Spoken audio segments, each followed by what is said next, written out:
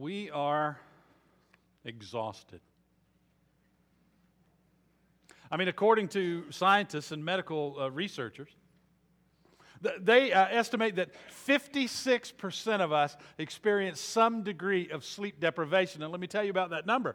There's a huge number of people that don't report that don't tell their doctor that wouldn't admit that if they were surveyed. We're exhausted.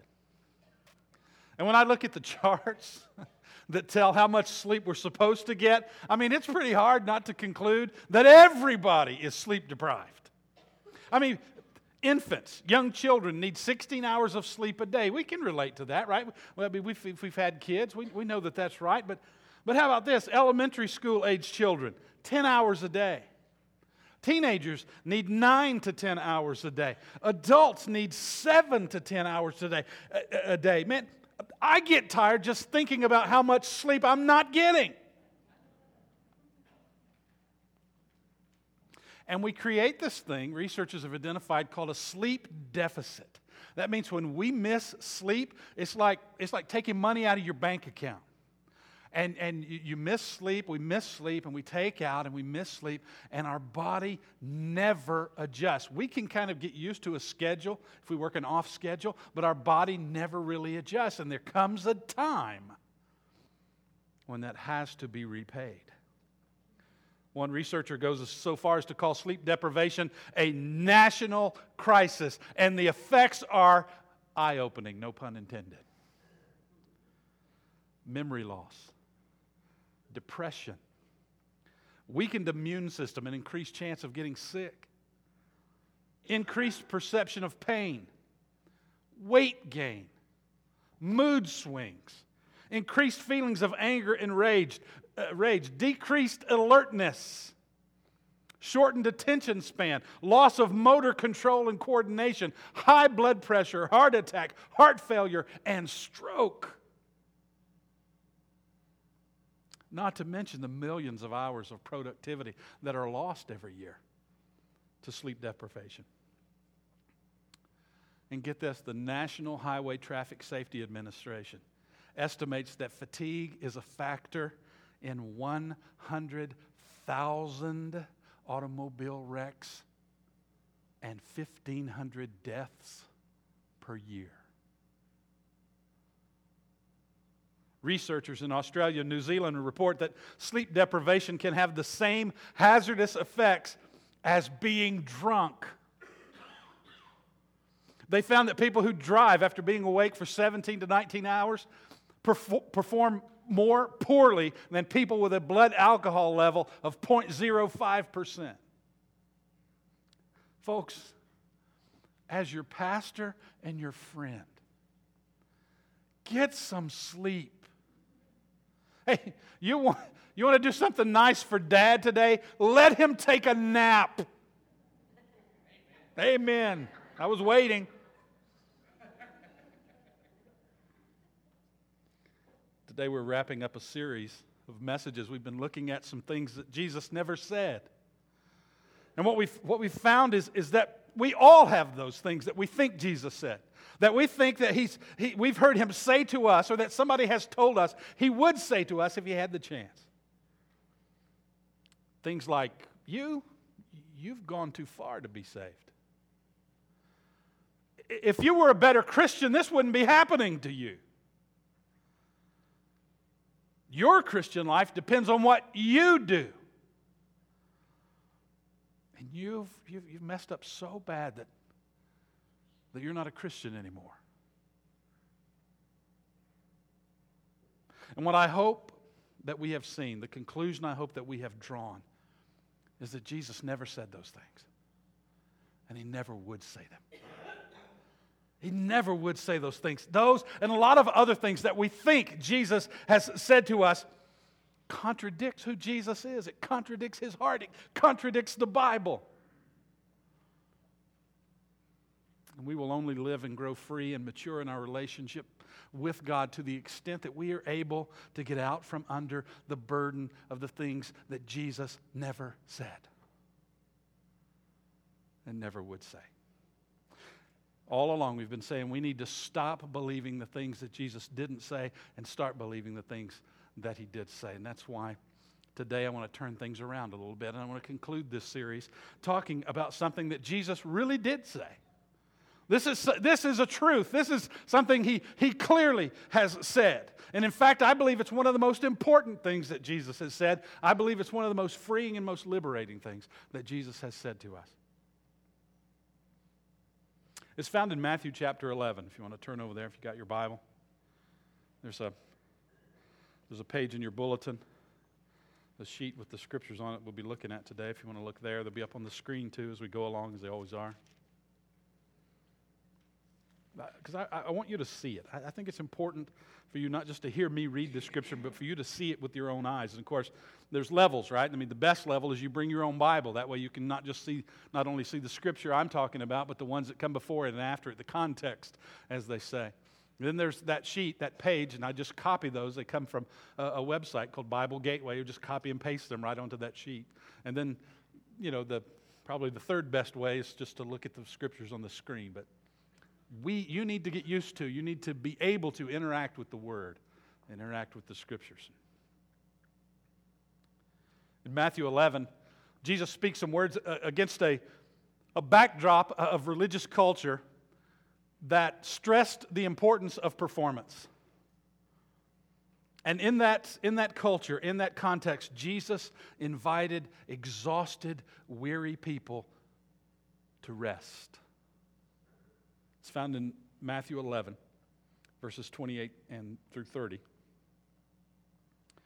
Then Jesus said, "Come to me, all of you who are weary and carry heavy burdens, and I will give you rest. Take my yoke upon you. Let me teach you, because I am humble and gentle at heart, and you will find rest for your souls. For my yoke is easy to bear, and the burden I give you is light." Can you imagine anything more beautiful, more welcome than an invitation to rest?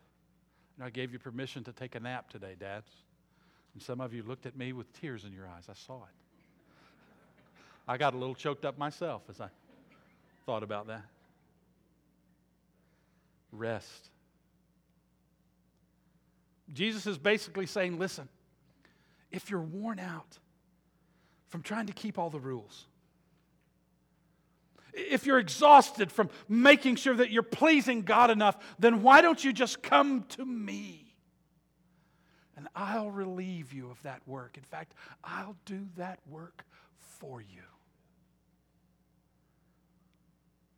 Now, those words will hit us in different ways, just like it did in Jesus' day. Those words irritated the religious establishment. And by that I mean those people who had cut their teeth believing that God keeps score and you don't want to end up on the short side.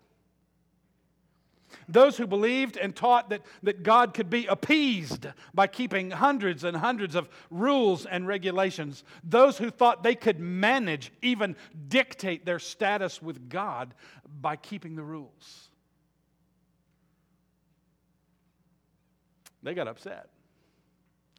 They didn't like it. Statements like this that Jesus made caused them to plot to kill him.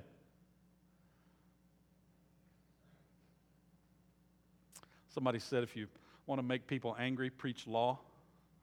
If you want to make people furious, preach grace. But you know what? Those words must have sounded so good to the spiritual burnouts and dropouts. Man, they must have sounded good to those who had really tried to keep up with the demands of the spiritual culture, who had tried to keep up with the religious rules and laws and expectations, but they just couldn't do it. They couldn't do good enough, right enough, well enough, long enough, and so they just gave up and quit because they were exhausted. And then Jesus comes along and offers them rest. Rest through a relationship with Him. You know, it's interesting. Jesus is constantly inviting people to himself.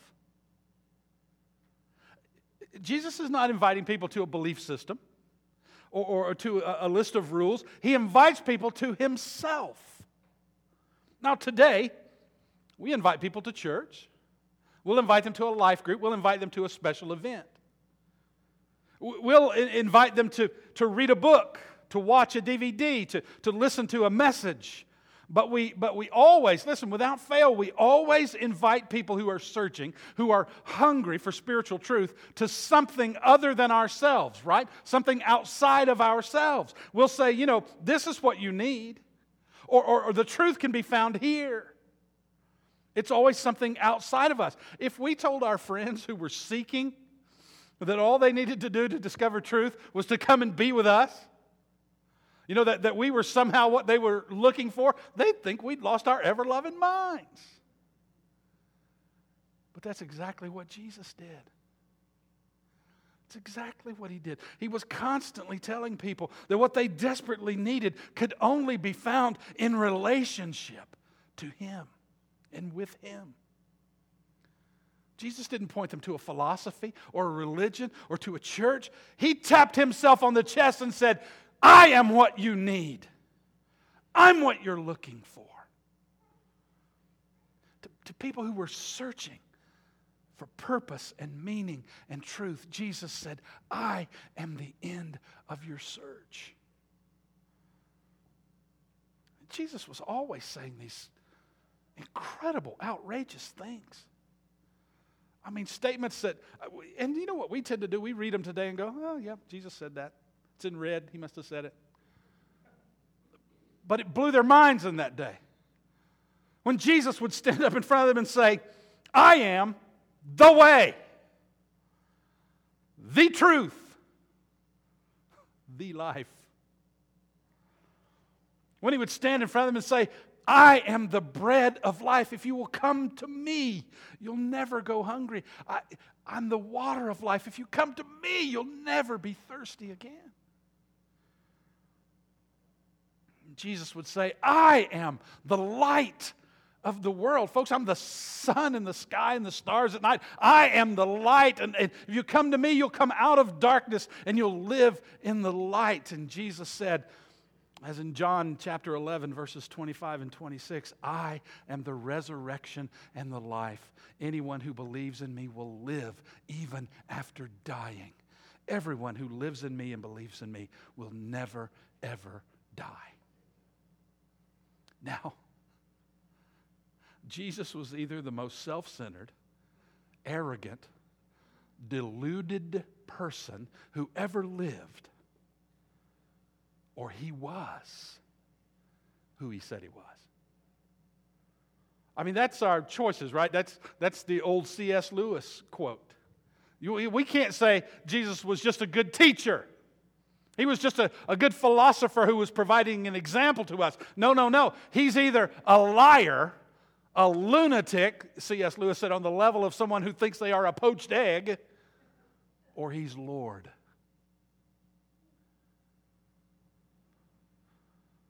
He was either crazy or he was the answer to every prayer and the fulfillment of the dream of every hungry soul.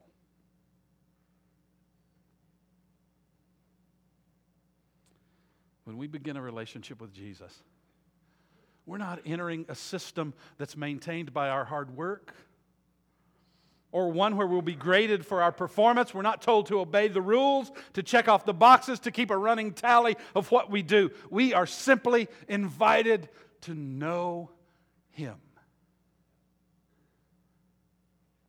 See, it's the weary and the burdened who are on Jesus' guest list. Jesus didn't target the well put together. He didn't target the polished, the stellar religious performers. They would probably think they didn't need him anyway. No, Jesus went after the down and outers, the spiritually bankrupt, the religiously lost, those who didn't make the cut, those who could not reach that impossibly high bar that had been set by the religious elite. Those were the ones Jesus invited to come to Him, the weary and the burdened. And that's all of us. That's all of us who realize that we can't make God happy with all of our activities. I mean, we're followers of Christ. We love Him, but we feel like we can't please Him. We can't please God. We feel like our lives are a royal mess and we've got nothing to offer Him. We feel like we're a constant letdown to God, and that no matter how hard we try or how much we pray or how much we serve, we just can't be the Christian that we ought to be. Is that you? Is it? Because when you're completely frustrated in your efforts to make God happy, when you feel like you're always a day late and a dollar short in your relationship with God, when you feel like you can never do enough to get into God's good graces, listen to me, Jesus was talking to you.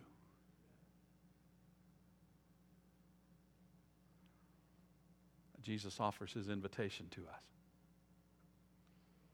Jesus used a very familiar image to help those who were listening to Him, to help them understand what He was offering them. He said, "Take my yoke upon you, for my yoke is easy to bear, and the burden I give you is light."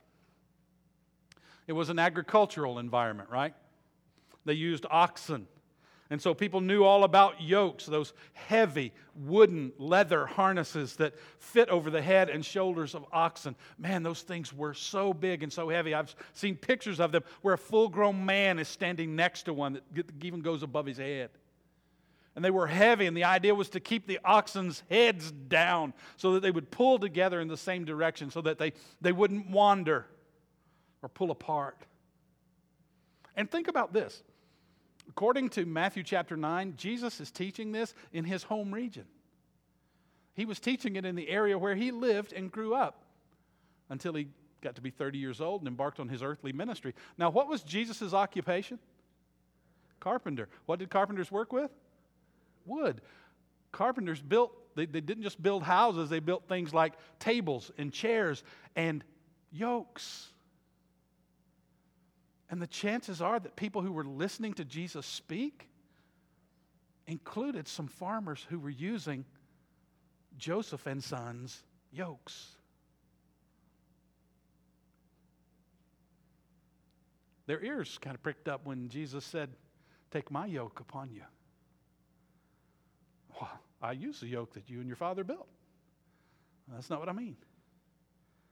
What Jesus is saying is, I know that you can identify with the heavy yoke of religious laws and rules. It is a burden that is too heavy for you to bear. It is a burden that you cannot keep up with. Why not take my yoke instead? Why not come to me and relate to me on the basis of grace and forgiveness and love and acceptance and healing? That's what He's saying. If you exhausted spiritual seekers will join yourselves to me, you will find joy and contentment and abundant life, not spiritual burnout. Connect yourself to me. Let me do the work, Jesus says. I'll make you pure. I'll heal your wounds. I'll take care of your hurts. I'll make you right with God. You and I are exactly the kind of people Jesus had in mind when He made the offer. We're on the guest list. And get this, Jesus promised to give us rest. He promised to give us rest. Now, let's do a reset here. In the Old Testament, after God had done a miracle and brought His people out of slavery in Egypt, Moses found himself leading a bunch of whiners and complainers through the wilderness. It's just incredible to read. They constantly moaned and complained about how bad things were. It's like they had forgotten how much they had suffered in Egypt. And they had the gall, the unmitigated gall, to gripe about their living conditions after God had led them out of captivity. They even, on occasion, longed to go back and be slaves again. More than once, God threatened to wipe out the whole ungrateful bunch and just start over with Moses and a brand new nation. And more than once, Moses ended up pleading with God to be patient and to show mercy to those rebellious, ungrateful people. And in Exodus 33, we see Moses doing that again. Moses pleading for God to protect the people, to continue to guide them. And he prays. He says this to God in Exodus 33, verse 13. If it is true that you look favorably on me, let me know your ways so I may understand you more fully and continue to enjoy your favor. And remember that this nation is your very own people. Now that's pretty bold. That's a pretty cheeky prayer to pray. God, remember, this is your people we're talking about. And what we need here is your favor. What we need here is your guidance. What we need here is your presence with us. And God's response to Moses went far beyond anything he could imagine, anything he could have hoped for. It's in verse 14. The Lord replied, I will personally go with you, and I will give you rest. Everything will be fine for you. Now, God's promise to go with them was thrilling. It was breathtaking. Think about it. God's not obligated to hang out with them. He's not. God could have just chosen to leave them on their own. He could have made them sitting ducks for the invading armies of the nations that surrounded them. But He promised to be with them. And God's promise of His presence brought with it the guarantee of provision and protection for His people. Moses must have been so humbled and so excited. But that's not all God said. He promised to be with them, and then He said, I will give you rest. I will give you rest. Here's what that means. Here's why this is important. God's presence predicts His rest. God's presence promises His rest. It's like God is saying, because of my presence, you'll know my protection and my provision, and you'll have rest. There's a cause and relationship effect here. God's presence brings rest. Moses knew, the Israelites knew that God's presence meant protection and rest. They knew that God was going to be with them. Always. They knew that He was going to protect them from invaders and enemies. They knew that He would give them rest, that they could stop worrying about what might happen tomorrow or what might be around the next corner. Let's make sure we get this. Rest was inseparable from God's presence. One always accompanies the other. But now let's jump back forward 1,400 years from Exodus to Matthew. And Jesus stands in front of the tired and the weary and the exhausted, and He invites them into a relationship with Himself. And what does He promise them? I will give you rest. And that was no accidental statement by Jesus. Any good Jew knew what God had promised Moses and the Israelites back in Exodus. Those words were some of the sweetest ever spoken by God to anyone. And when Jesus says them, He completely understands what He's saying and what He's doing. I imagine that the people in the crowd looked at each other, muttered under their breath, mouthed the words to each other. Did you hear what He just said? Did He say what I think He said? Because listen, nobody quoted God like they were His equal and lived to tell about it. Nobody. When Jesus says, I will give you rest, He's saying, I have the same ability to bring peace and protection and provision to your life as the God who spoke to Moses in Exodus. He's saying that He and God are one and the same. This is a statement of His divinity. He's saying that His presence is the same as God's presence, and His rest is the same as God's rest. Now let's think about how that occurs in our lives and what that means in our lives. In His invitation to those of us who are worn out and exhausted, Jesus is offering to be to us what God was to Israel in the wilderness. That's it. Jesus is promising if we will follow Him, that He will be our shelter and our defender and our leader and our provider. And along with all that comes the rest, comes the mental, the emotional, the spiritual rest that can only exist when we know for an absolute certainty that God is our advocate, not our adversary. That God is, as the Bible says, for us and not against us.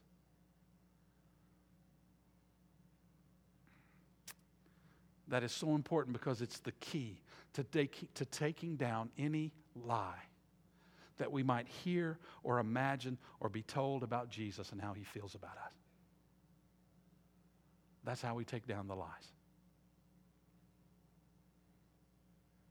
There are two conclusions we can come to based on Jesus' invitation in Matthew chapter 11. Conclusions that can change forever. How we look at Jesus and how we look at our relationship to Him. You ready? Here we go.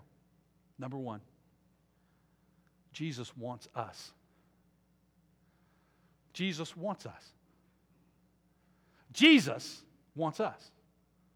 Make no mistake about it. Jesus extended His invitation to rest to you and me. Let me tell you something about yourself and about myself. We are not the one great exception in history that God cannot or will not love.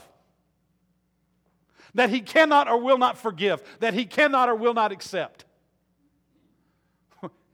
We are not that special.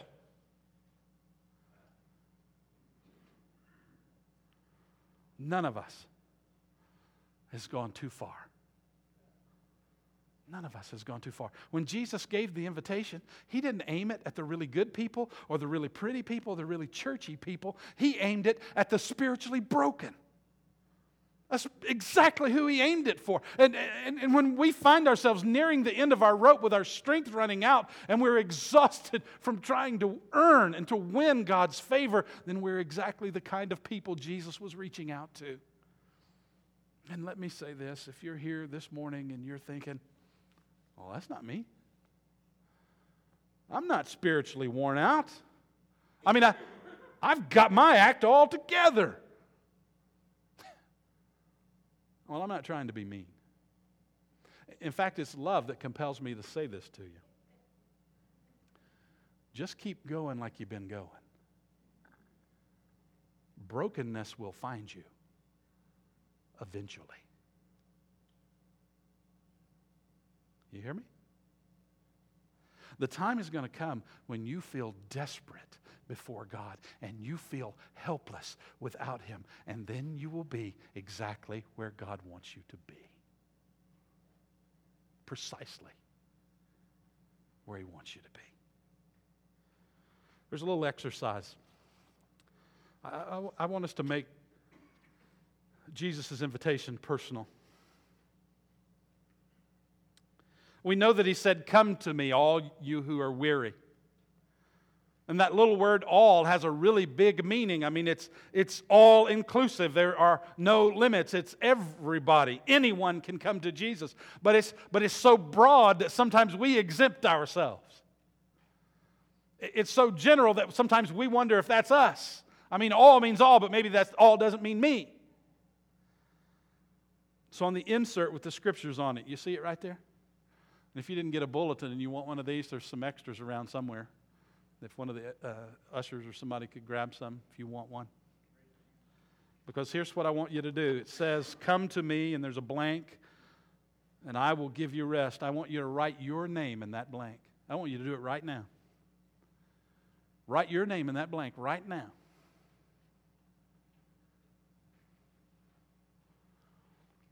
And then, now this is the weird part. Then I want you to read it out loud. Let's go ahead and read them out loud right now. Just read it out loud 2 or 3 or 4 times. Okay? Go ahead. Let the Holy Spirit speak this to you as you read it out loud. Read them. Let's go. If you're reading out loud, I should be able to hear you.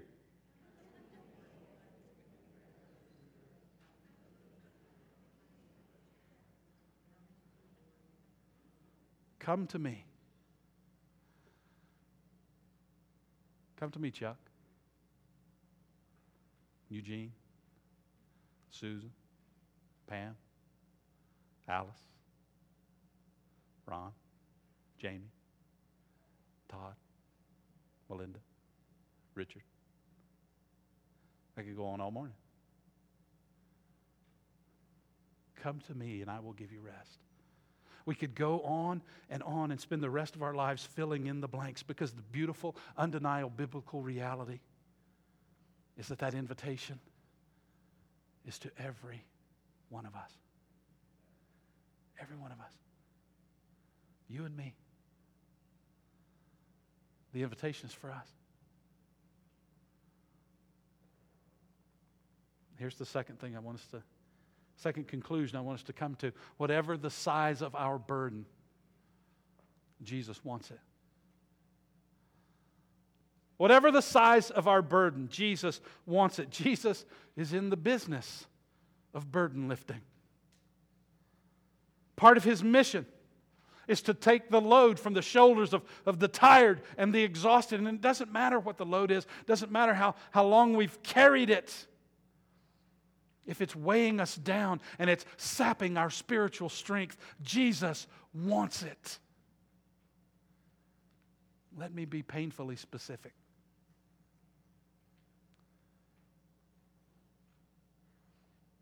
You were abused as a child, and you have trouble trusting others and forgiving others. Jesus wants your burden. You've made terrible mistakes in your relationships. You've driven people away. You've hurt people you love the most. Jesus wants your burden. You've had massive financial failures. Maybe there's a bankruptcy or 2 in your background. Jesus wants your burden. You often find yourself feeling afraid or sad. Jesus wants your burden. You're a worrier. Jesus wants your burden. You've always struggled with your weight. You feel ugly. You feel like a failure. The whole world's skinny and you're not. Jesus wants your burden. You're eaten up with guilt. You don't even know why. Some of the things you feel guilty about, you can't even remember, and nobody else can either. But Jesus wants your burden. You hate your life. You never wanted it to be like this. You wish you could start over. Jesus wants your burden. You battle depression. Jesus wants your burden.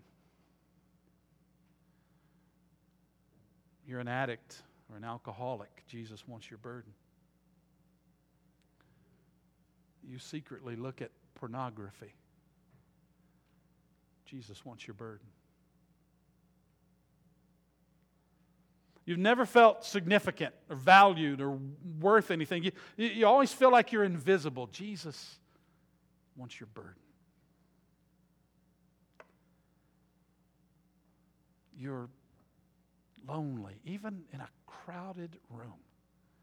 You're so terribly lonely. Jesus wants your burden. You feel like God is always angry with you. Jesus wants your burden. You feel like you're always letting God down. Jesus wants your burden. You don't think you can ever be good enough for God. Jesus wants your burden. And then there's one more. And only you know what it is. Write it down in the blank. Write it down in the blank, right over there where it says, Jesus wants my burden. And then listen to me. There is no statute of limitations on the burdens that Jesus is willing to bear. None. Doesn't matter how long we've struggled, or how heavy the burden is, or how messy it is, or how ugly it is, or how intimidating it is. Whatever our burden, Jesus wants it.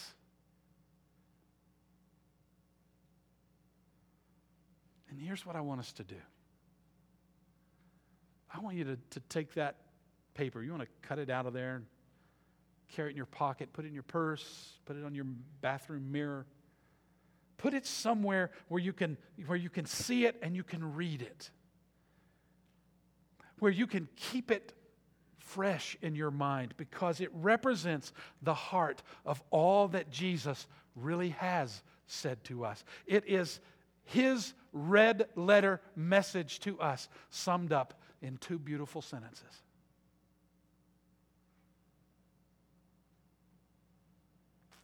And now that we know what Jesus has said and how He really feels about us, we are ready to take on any lie that anybody will try to tell us about God and about our relationship with Him. We're ready to expose and refute the things that Jesus didn't say, and to rejoice in all the things that He did say. And now bow your heads, please, and close your eyes.